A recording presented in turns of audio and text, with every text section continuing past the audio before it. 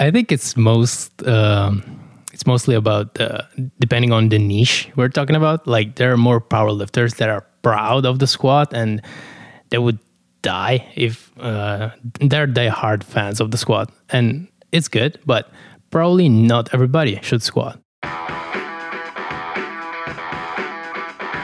Welcome to the Barbend Podcast, where we talk to the smartest athletes, coaches, and minds from around the world of strength. I'm your guest host, Jake Boley, and this podcast is presented by Barbend.com.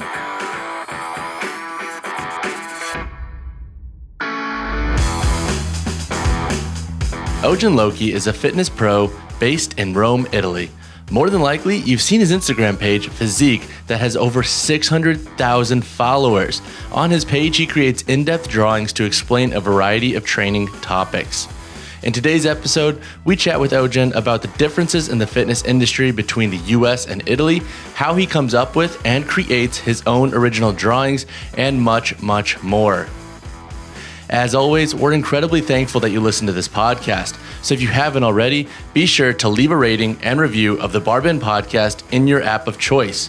Every month, we give away a box full of Barbend swag to one of our listeners who leaves a rating and review.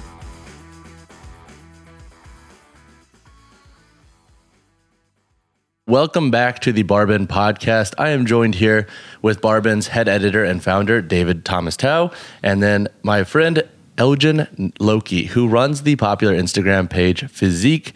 He is very well versed in getting messages across in the fitness space with imagery, and stoked to have you in the office. Thank you for coming in. Thank you for having me.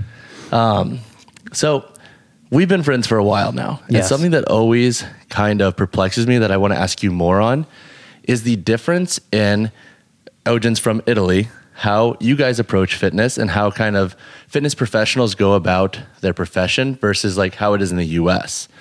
So I guess my first question for you, man, is when it comes to like getting certified in personal training or working as a fitness professional in Italy, like how do you go about that? And like what's the normal processes? I think it's very similar to the US. There are a couple courses that you can follow. There are even daily courses that you can do, but most people do the course that lasts a couple of months, which I think is very similar to here. There's even ACE or ISSA there too. So I think it's the same, although many people just want to get it really fast and do the just weekend type of thing just to get the certification and just get to work, which isn't a good thing because that's when most myths develop then, and then it's a struggle to unlearn them and teach them the opposite that may be the truth. So I'm not saying that it's harmful for people, but still not everybody is trying to get an evidence-based approach to it. They just want to get it as soon as they can just to start working. Yeah. I think that's something we see in the United States as well. First off, meeting you in person, this is the first time we've met in person, I just assumed your name was Physique for a long time. Yeah, when Jake last week said, "Oh, Eugen's coming by the office," it took me a second to be like, I don't know who. Oh, Physique. Oh, Mr. Physique. Do you know what physique means? You're gonna have to explain it to me. Okay, basically it's a pun made of the words easy and physique. Okay. So instead of spelling physique, PHYSIQUE, you spell it with the easy in the middle because it stands basically for the meaning of my page, which is explaining fitness stuff in an easy way to understand it. So I think that's my strongest point because it can connect many people, those that are coming from a academic background and even those who just want to get, I don't know, a strong body or leaner or whatever, or just learn about it. That's basically a point of convergence, I would say, in my page. Going back to what we were talking about in Jake's question about fitness training and certification in Italy. Yes. I'm curious because we were talking before this recording. I lived in Italy in 2010 for a bit. And I remember at the time, it was right before I think CrossFit really took off in Europe in a big way internationally. It was something I had heard of in the US. I wasn't actively involved in it at the time, but I had heard of it in the US in 2010. And in Italy, it didn't really exist, right? I even remember looking for a CrossFit box in Rome because I was like, oh, maybe I can go do some like deadlifts or something there. It'd be like an easy gym to find because it was during the summer and a lot was closed. Yeah. What is the state of that now in Italy? Because it changed so much of how people interact with strength training in the United States. Did it do the same in Italy, and does it continue to do so today? You mean on CrossFit? Yeah. Yeah, there's definitely a growth for the sport. Multiple gyms now offer those packages where you can do CrossFit by itself. And yeah, it's definitely grown over the past years. Interesting. Yeah. So like speaking of strength sports though, like what is the gym culture like there in general? Does it vary depending on where you go, or is there kind of like an all-in-one kind of mentality towards health and fitness? Like how's that prioritized for you guys, and what's the culture like? So I believe like the US, powerlifting has been picking up over the past few years, while earlier there were very few competitions, while now it's become more prominent. And I think it's the same, probably due to social media and stuff. But back in the days, I would say it's mostly a bodybuilding and just hypertrophy training. And yeah, it's mostly bodybuilding. Interesting. The gyms are closer to not the center, like close to the Colosseum. You would find maybe very few gyms. In fact, many people that come in Rome have to look for a gym because they don't know where to go. So most gyms are outside of the center. You can obviously still find them, but they're mostly on the, I would say, periferia in Italian. I'm lacking the word in English. Yeah, the periphery of the city. Yeah, the outer ring of the city. Yeah, right? Yeah. Cool. Yeah. I remember when I was in Rome, I lifted for a bit at the Borgo Prati, I see. which was like a weightlifting and powerlifting gym. They had like a general gym, but it was basically for weightlifters and powerlifters. So it's like what we'd call in the United States a barbell club, which is something that's a lot more popular now because of CrossFit. A lot of CrossFit gyms have converted to powerlifting and weightlifting, or they open that separately. But at the time, it was this really very old school like weightlifting and powerlifting gym. And I just remember on the walls, I think it's still there, but I remember on the walls there were pictures of like Italian American heroes. So it was like Sylvester Stallone and like all of these celebrities that we'd see on the walls. And I was like, oh, okay, like some things don't change, because I go into American gyms and I see the same photos. So I was like, that's really cool. There's some pride to it. Yeah.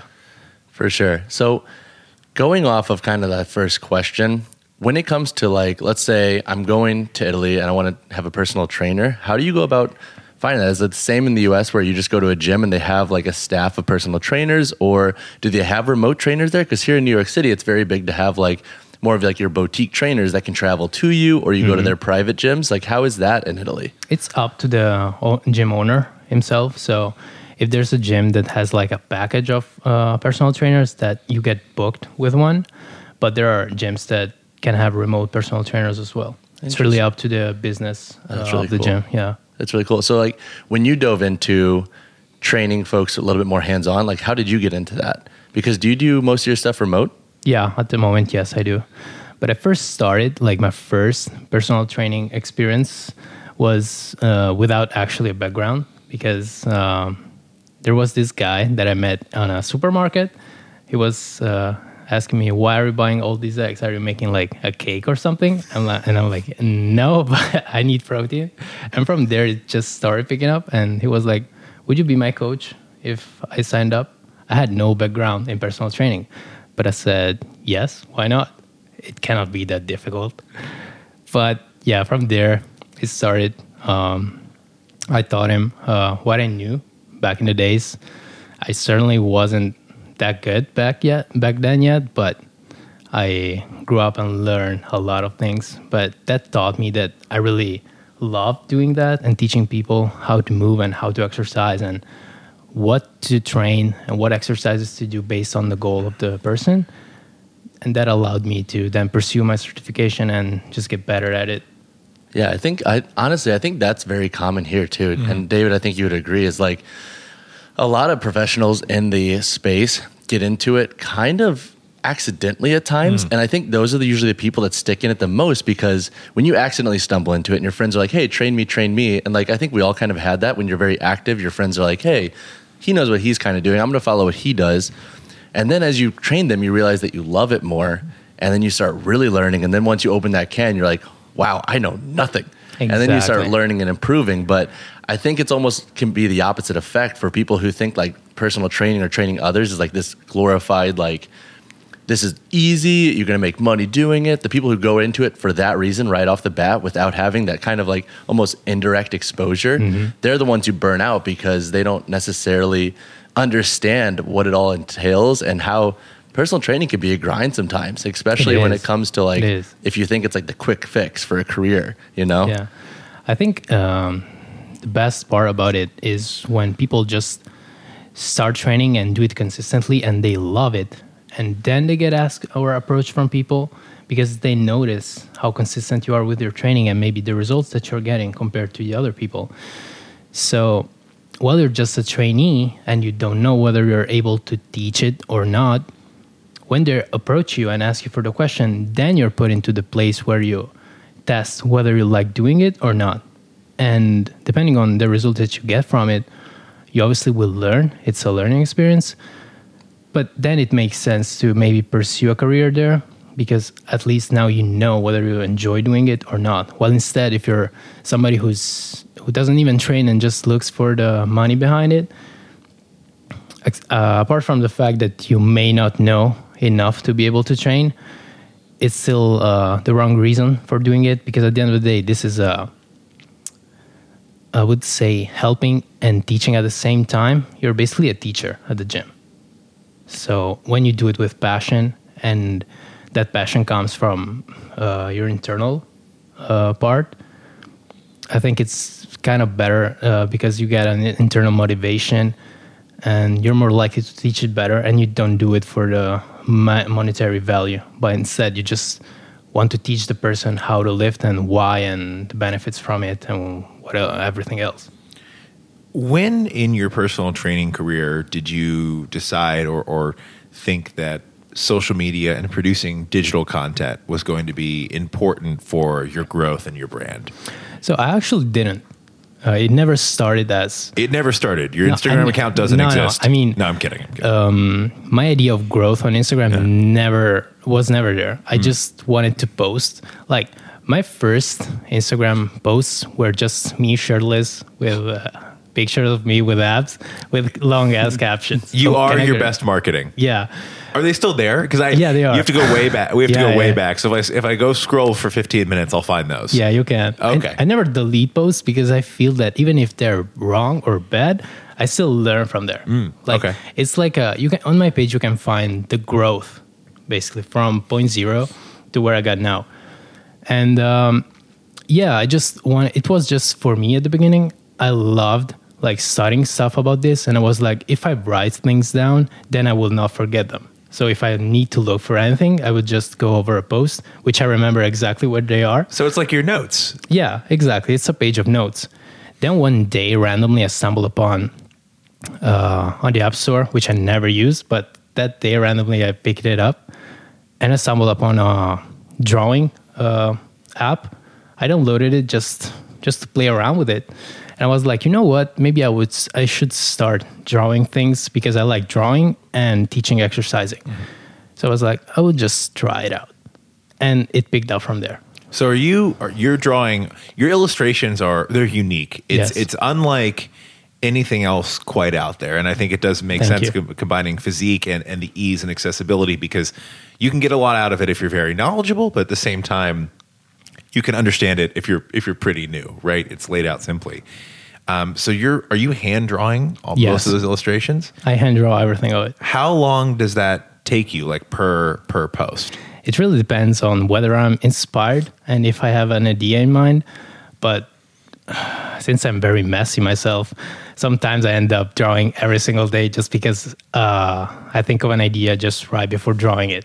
So it can take me hours just because maybe I just don't like the way it looks, or maybe like I put myself in the shoes of a follower. So I'm like, do I really like how this post look like? And am I getting the message as quick as an Instagram post goes? Like, you're not spending too much time on an Instagram post. Let's be real. So you want to get the most out of it. very quickly. Otherwise, you just scroll down to another one. So yeah, it can take me hours, even days, I would say, depending on what I'm talking about and whether or not I'm confident in sharing what I'm talking about. So yeah, that's the reason why I'm not able to post multiple times a day, because it would be like, I got no life at this moment. So doubling the work would be impossible for me. And they say social media isn't a career. Listen, kids at home, listen. You can be a fine artist on Instagram, dude. It's full of artists. Yeah, you're proof of it. I think it's really interesting, and I didn't really think of. I don't know what I assumed about your illustrations, and we'll embed some great examples of your posts in this podcast post on Barbend, and we'll include them in the show notes, obviously. So wherever you're listening to this podcast at home, you can get an example of the awesome work on the page. I don't know what I assumed about the creation of these. Like, for some reason, I just didn't think that there were hours and hours behind it, but hand drawing these very detailed illustrations of anatomy, I think it's unique to the space. Jake, have you seen anything quite like it?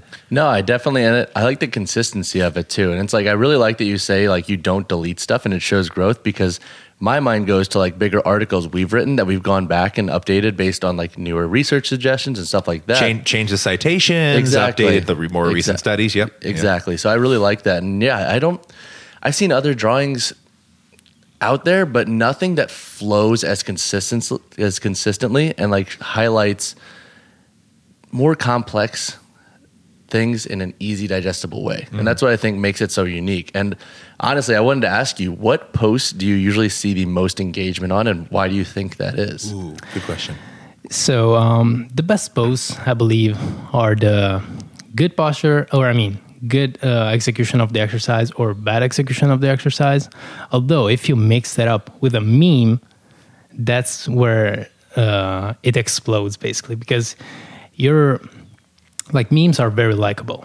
Plus, you're teaching something, so that's a good mix, and it generally shows. Like, for instance, I do the Drake meme of the "I don't want this, I want this," mm-hmm. and that goes really well every time I post it. I think you gotta mix the fun with the learning experience. That's where I think the most engagement gets there. So yeah, it's gotta be a post that it's not boring. I think that's the thing.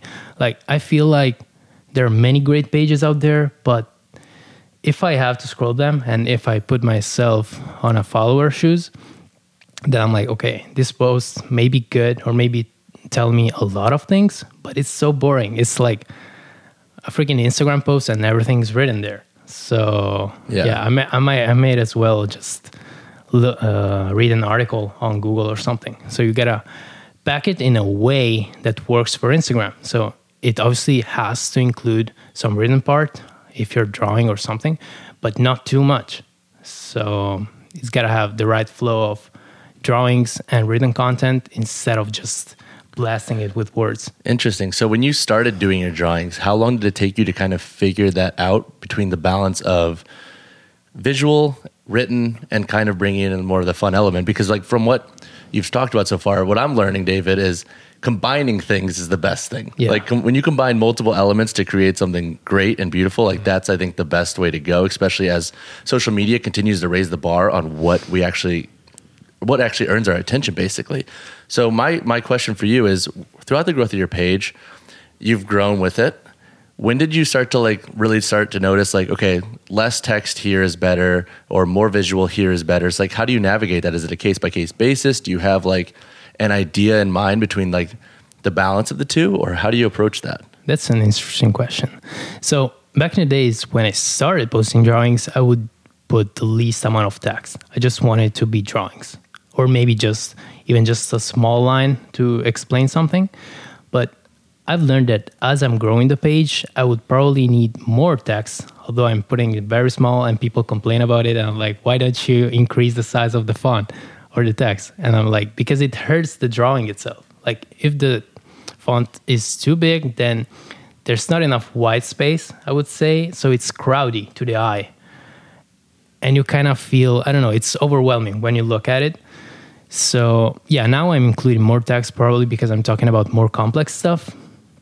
and the science behind it. So if it lacks context, then people are not really able to understand it correctly. So yeah, it's funny because if you look from my earliest posts, you would see less text, and it's slowly picking up. Also because I feel like my audience is growing with me in a sense that they're more prone to learning more scientific stuff and maybe even read a couple lines more, although it not always works. So there are posts that maybe I would spend days on, and they just do too bad because they're probably either boring or there's too much text. So, but that's the beauty of social media. You just need to find the right tune of what you're able to create and pack it in such a way that it's not boring. Yeah. Who else in the fitness industry do you admire as far as the content they're producing? Like you look at their stuff and you go, that's good. I like that. So I love Chris Beardsley's research reviews. Oh, Chris Beardsley? Yeah. I love that. It's probably too nerdy, and it's very nerdy. Yeah, it's very nerdy. And I know Chris, so this is not he can get mad. I'll call it very nerdy, but it's very good. I'm kidding, Chris. But yeah, I love his stuff a lot. I read all of his books, his articles, and I share a lot of his stuff because I feel like I relate, and it's evidence-based. So that's what I like about him. It's not biased. Also, I like Steffi Cohen's stuff. She's very creative. We've heard of her. I guess you have. We've done a thing or two. Yeah. I think we know Steffi. Yeah. Yeah, most likely, yeah. And obviously, Jake is my buddy. Who else? I paid him to say this before he came on, by the way. There's a low key, there's a shank right here, like in the leg. This podcast is sponsored by one of the hosts. It's sponsored by Jake, and he paid us to say all these nice things. I flew you in from Italy to come say that. That's an expensive plug, Jake. Dude, Hey, you gotta pay for the quality. Yeah, you got to pay to play. But yeah, also aside from those, I love Lyle McDonald too. Lyle McDonald does really, really great stuff. Yeah. Very, very good. Man, Those are my top ones. Yeah. I remember being back in the day on the bodybuilding.com forums and reading some of Lyle's stuff when I just was getting started, and it would make my head spin. I was like, I don't understand any of this, but I think I like it. It is the best. Yeah. Chris, it's funny you mentioned Chris Beardsley because this is going to date me. This was probably 7 or 8 years ago when I first came across Chris, and I was working at a different publication. This is well before Barbend was founded, and we were working with Chris to help curate like what I thought was going to be like a quarterly roundup of important research in strength and conditioning. I see. And someone connected me with Chris, and I was talking to him, and I was like, yeah, we want to do this like every 3 months, like have a roundup of important research in strength and conditioning, or evidence-based research in strength and conditioning. And I asked him, and I was a little pessimistic. I was like, yeah, do you think there's going to be enough? Like, do you think there's going to be enough to have a roundup every 3 months? And he's like, I can get you 3 roundups a week. And my mind was blown. I was like, you've got to be kidding me. He's like, yeah, I can we're going to have to do this every week. So for a while, we were publishing every week. Wow. A curated list of research that Chris found interesting. Some studies bigger than others, some double blind, some not. It varied in quality, but it was all stuff that he was like, hey, if you want to stay on top of it, here's what's going on. Yeah, there's obviously going to be limitations for every study. So it is what it is. Speaking of studies, and this is something I actually wanted to touch on too, is I think there's a lot of beautiful parts of social media, especially on your page, but there's definitely got to be some times when people fire back, especially when they can't, I think, separate the emotional from potentially the logical, or something that doesn't go with their bias. So speaking of research, that recent study on the hip thrust and squat, we wrote on that, and we got some flack. And I don't understand exactly why per se. Let's clarify. Jake wrote on that. Yeah, I wrote on that. I covered it. I got some flack for it, and I saw that on your page you got some flack for it. We got the opposite flacks though. We were talking about this, and let's talk about the flack that we got and why people, I think, have trouble sometimes separating their own biases from the studies that are coming out, and how at the end of the day it's suggestions based off of experiential but also evidence-based practices that we mold together. So yeah, what are some examples of people firing back on you or just being like outright kind of like standoffish with content?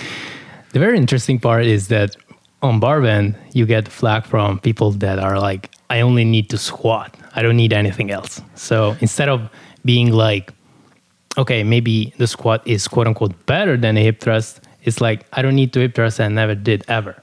Instead, on my page, I got the opposite. So while the study said that the squat might be superior to the hip thrust, I got people backlashing at me and being like, with the hip thrust, I've got the best results, and most people don't know how to squat, so the hip thrust might be a better option. And sure, that might be the case. In fact, I didn't ever say that the squat you should just squat and the hip thrust suck. It just what the study said. The conclusion was that the squat may be a superior option if you want to grow your glutes, but never said that you should pick just one or the other. Yeah. But that's what people assume. So yeah, it's just so the funny part of social little media. Context there. It was the study comparing the hip thrust and squat, and basically they looked at both with actually a pretty good training intervention, in my opinion. Yeah, I agree. And they compared muscle mass of the quads and glutes following pre and post the training intervention, along with 1RM strength. And basically, they suggested that the squat had better carryover for the quads, which makes sense. You're moving the body through a greater range of motion. They're a prime mover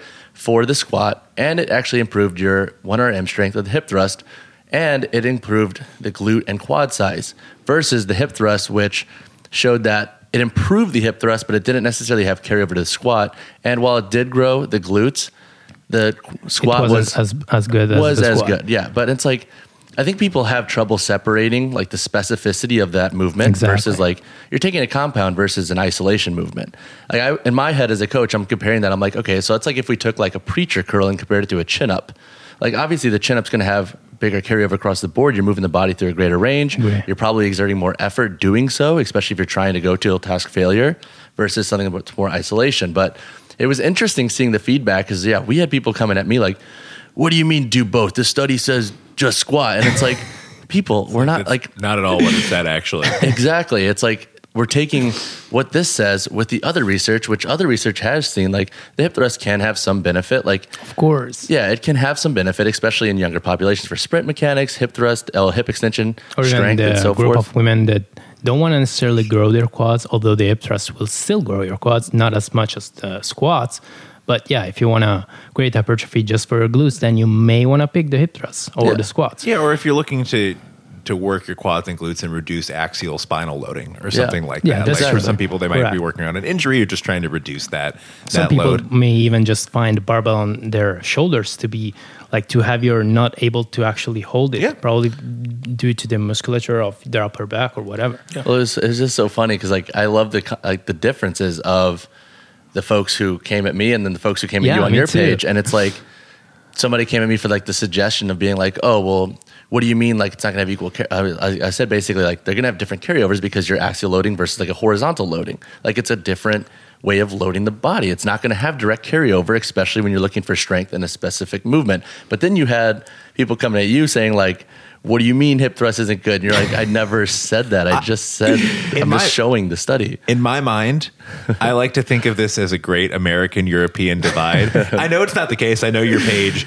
Eugen, has like followers around the globe, and Barbend we have readers around the globe. But I like to think that Europeans are just like defending the hip thrust to the death, and Americans are just defending the squat to the death. And there's this like cross the Atlantic Ocean, just back and forth about it. That's not the case. I think it's mostly about depending on the niche we're talking about. Like there are more power lifters that are proud of the squat and they would die if they're diehard fans of the squat, and it's good, but probably not everybody should squat because you never know whether they lack technique or they just don't feel comfortable doing it. It's a tougher movement. It's more complex. Yeah, And that's for sure. And that's a whole nother argument. Like when we had Jordan Shallow and Dr. Pat Davidson, and we were talking about the squat a little bit, and it's like, yeah, not everybody needs to squat. A lot of people can get really fucking strong without actually squatting, and it's just Absolutely. It's just so ironic. But another thing to consider too is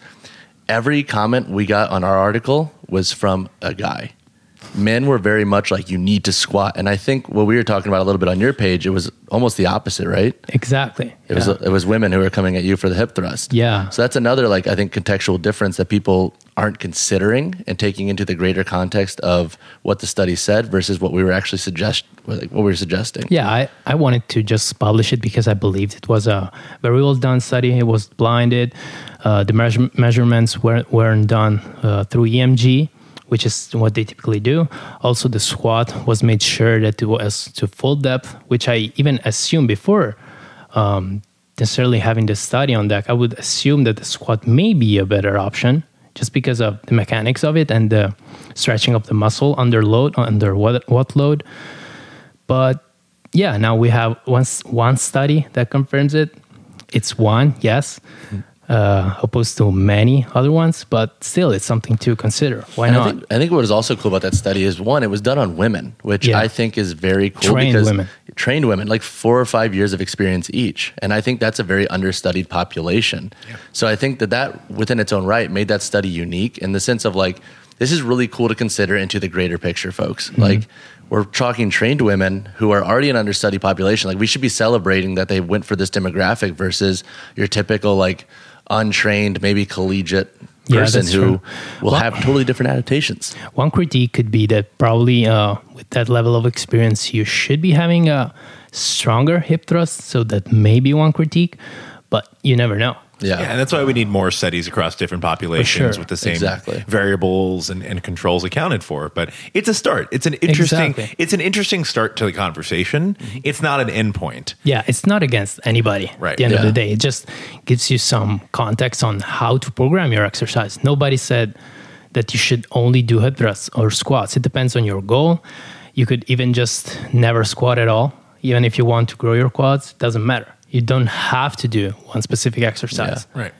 Yeah, I think people miss that. It's the combining of the experiential evidence with the best practices versus like when they were published and suggestions, and then molding those together. Yeah. That's why I think strength coaching is so cool. It's because you have your pillars of things that you always need to follow to get certain things accomplished, and just to do things the correct way in the sense of like how we load folks, how we kind of progress them into different movement patterns and so forth. But it's up to you to interpret that. And that's what I think makes good coaches so good. It's that they have figured out how to do that and make it in a way that gets results for a lot of folks based on the context of their situation. So most definitely. Well, I think the most important factor for being a good coach is your ability to take selfies in a gym bathroom mirror with long descriptions. Otherwise, the workout doesn't even count. It never happened. Yeah, true. I do have one more. I do have one more actual serious question on that note. You mentioned several times, I think it's so cool that you treat it like this. Your posts are a history. Yes. And they are notes, and they are a history of how your thinking and approach has evolved. Are there any examples that you can kind of remember off the top of your head? Because I'm assuming they exist, where you posted about a concept and a take on a concept. It could be something anatomical, it could be something movement related, it could be specific training, adaptation, or stimulus. And since you posted that, due to feedback, additional research, your opinion has changed. For sure. This may be the deadlift ones and the low back pain. Back in the days, I would assume that perfecting your technique may allow you to not experience back pain, while instead the new research shows that it's not necessarily related to tissue. So there are countless of people who can deadlift with a rounded back and still not experience anything bad. There's countless of people, and about 30% of population that has herniated discs or at least bulging discs and don't experience any low back pain at all. So that's just a normal part of tissue that ages over time. But yeah, that has changed. In fact, while I still teach deadlift in such a way that maximizes the use of the right muscles that should be targeted while executing the exercise, it's not that any degree of flexion of the spine is going to be bad. So yeah, that has changed. For instance, I remember posting about the stuff that maybe any flexion of the spine may be bad, while instead now it's completely changed. I think it's a really good, like, specific example that for sure. Most people who, no matter kind of your level of training, most people listening to this podcast have an awareness of the deadlift. Yeah. So I really appreciate using that example because it's kind of easy to understand. It's very easy to visualize what you might have assumed was like the correct form, Yes. and then differentiations from the correct form that may not be as catastrophically bad Exactly. as we once thought. Yeah. I think that's really cool too. It shows that you're growing as a professional. And I think some people fall into the trap of trying to stick to their guns so much that they almost limit the potential that they have to That's grow. guru mentality, I believe. That's when true. people are not able to admit they've made a mistake, I'm not scared of making mistakes. That's the only way I'm going to learn. So if I know, like, I never said that I know everything. I just try my best to share good stuff on my page. But yeah, I don't know everything. I make mistakes too. And if I do, I just try to learn as much as I can on the topic, and then just publish different things that may be more current or research based. So yeah, I'm never scared of saying, yo, I made a mistake. It's not a part of me.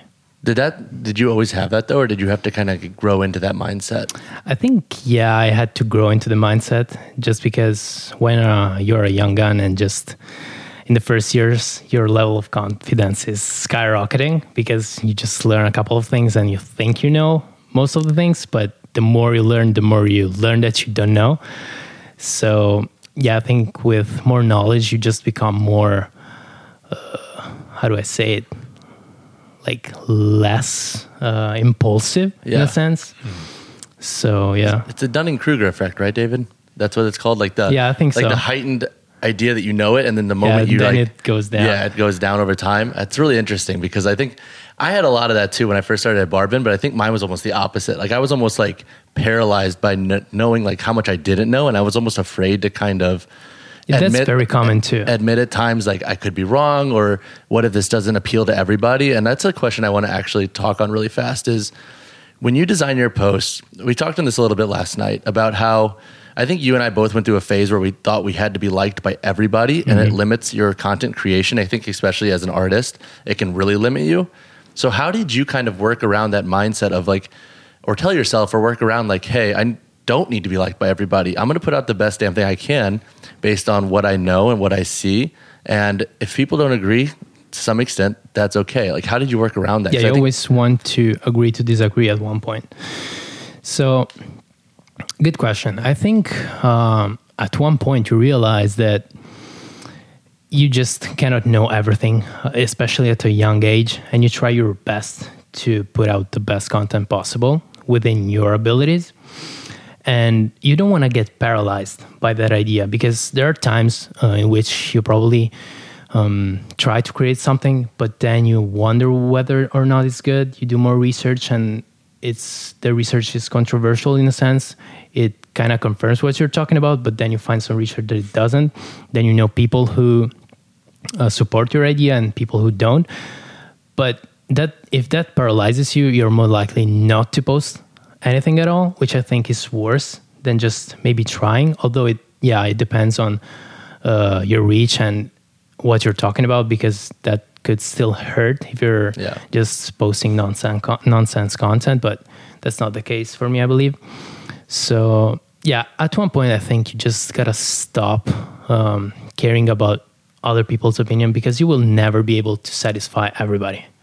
Because like we said, on the deadlift, if there's more research that supports the idea that not any degree of flexion is bad, but it's rather a range of neutrality that you want to keep your spine in, you will definitely find people that will say no, any degree of flexion is bad, although they're not supported by research, and it's just personal experience too. Like whatever people feel pain doing anything that may come with the technique they're performing, they would say no, I feel pain, so this goes against what I'm experiencing, so it's not right. For instance, I'm that case. So you'll never make everything happy, and you just gotta live with it. I think you just want to try and do your best of your abilities and just keep growing. I think that's my idea. I think that's wise advice within the fitness industry and beyond, to be honest. We got really existential and high concept with sorry. this. No, it's good. It's good.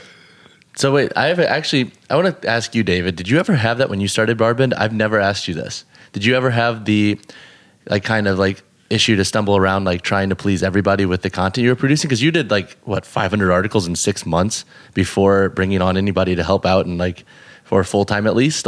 How did you approach that? And did you have that? Jake, you work with me every single day. We publish articles on the weekends. You know in your heart of hearts that I still wrestle with that issue on a daily basis. Everybody does. And I think actually, I am glad you asked. That was a good question, and I'm touched that you asked. But I actually, I think framing it as when Barbend started versus now, it's gotten more acute in some ways. Because when Barbend started, we were a blog. We didn't have millions of readers a month. We weren't the official media partner of USA Weightlifting. We weren't Barbend started, and a year and a half later, you and I were doing color commentary at the World Weightlifting Championships, in an official capacity. That was pretty insane growth and quicker than I ever imagined. And we reached more people faster than I ever imagined. Have we grown as fast as we would like in some arenas? No, I think we've grown slower than I would like in some arenas. I think I'd ask you the same thing, and you'd probably agree, right? But as we've grown and as we've reached higher levels of legitimacy and acceptance within different parts of the fitness community and the fitness industry, I think I felt more and more aware of the pressure and the disagreement. So when someone I read responses on articles and social media posts now more than I ever did the first year Barbend was around, because I know more people are reading them and more people whose opinions I value. I can totally relate. Are reading them. Yeah. So it's now it's okay, we've made it. Now there's more pressure. And it's a tough balance because now there's more to do. So I can't read every comment on an Instagram post. There are thousands a day. Yeah. But I feel that pressure in a different way, because it's the next time I go to an event and I see someone I really respect, they're going to say why didn't you respond to that comment 4 weeks ago that I left on a post from 2 years ago? It's dude, come on, man. What am I supposed to do here? I can totally relate to this. It gets more, you actually feel more pressure because you know that more people are looking at it. So you just unconsciously want to please everybody, although you can't, because there are obviously different ideas even of the giants of the industry. Yeah. So if there's disagreement there's certainly gonna be on lower levels. So yeah, but the more you grow, I think the more you're gonna be experiencing this, because you just want to do a better job of what you're doing. So it's normal, I believe. You just gotta get used to this. I think the best thing we can do as content producers in the fitness space is to highlight our personal growth. And I think the difficulty that Barbend has with that, Jake, and I think something we can get better at as a team here at Barbend. And if you're listening to this podcast, if you're watching this podcast, because we're filming it for YouTube, you're only seeing part of the Barbend team. You might see a lot of Jake and I on camera, but our team is much bigger. Our full-time team is much bigger than just me and Jake. Even though unfortunately you hear us a lot if you listen to this podcast. We can all get better at sharing a bit of our personal growth in producing this content, sharing when our personal ideas, approaches to content creation, to research, to working with experts change and grow. Because a brand can become faceless, right? Physique can become faceless if you don't put your personality in there. Barbend can become faceless if we don't put our personality and our personal growth in there. You have to give people a little bit of insight into your personal journey and what's behind the brand. Otherwise, you're going to seem like this monolith that never adapts and never responds to criticism and never responds to change. And I feel like that's a recipe for disaster in the fitness space. I truly do. Yeah, I agree 100%. That's very interesting. I think I didn't do a good job at sharing my personal stuff. I don't know, I'm mostly posting drawings. Actually, I'm just posting drawings, except for a couple of posts. Maybe it can be my birthday or some special event that I'm doing in which I feel like I need to talk about. So yeah, my business is more of a faceless business, although I don't think it's a bad thing because then more people can work on it and it can still remain the way it is. So, but yeah, I agree with the fact that it's better to share your struggles and behind the scenes of what's going on. So yeah, it's definitely a good insight. It's a tough balance because it's not what people are always coming to you for, but it's something that you also want to highlight and make aware if people want to learn more about that. So Exactly. It's a tough balance, and finding cool ways to do that.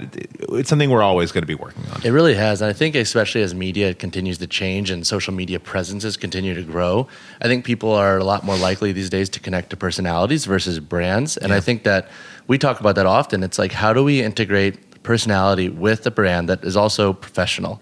Yeah. That's very tough to do.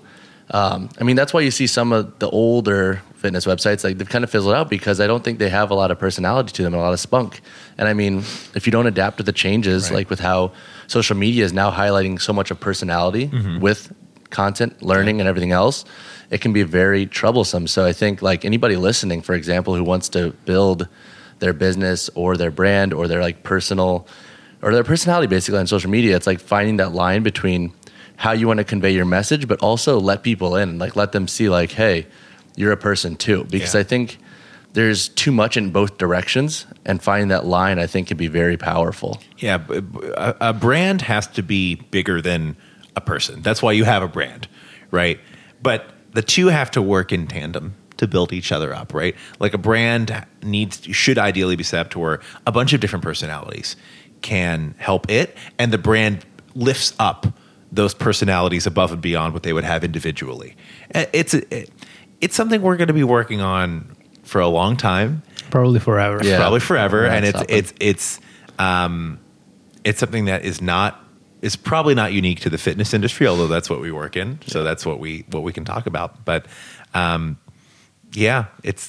was a great question, Jake, and I appreciate you asking because it definitely opens up some thoughts that I haven't talked about on the podcast, at least.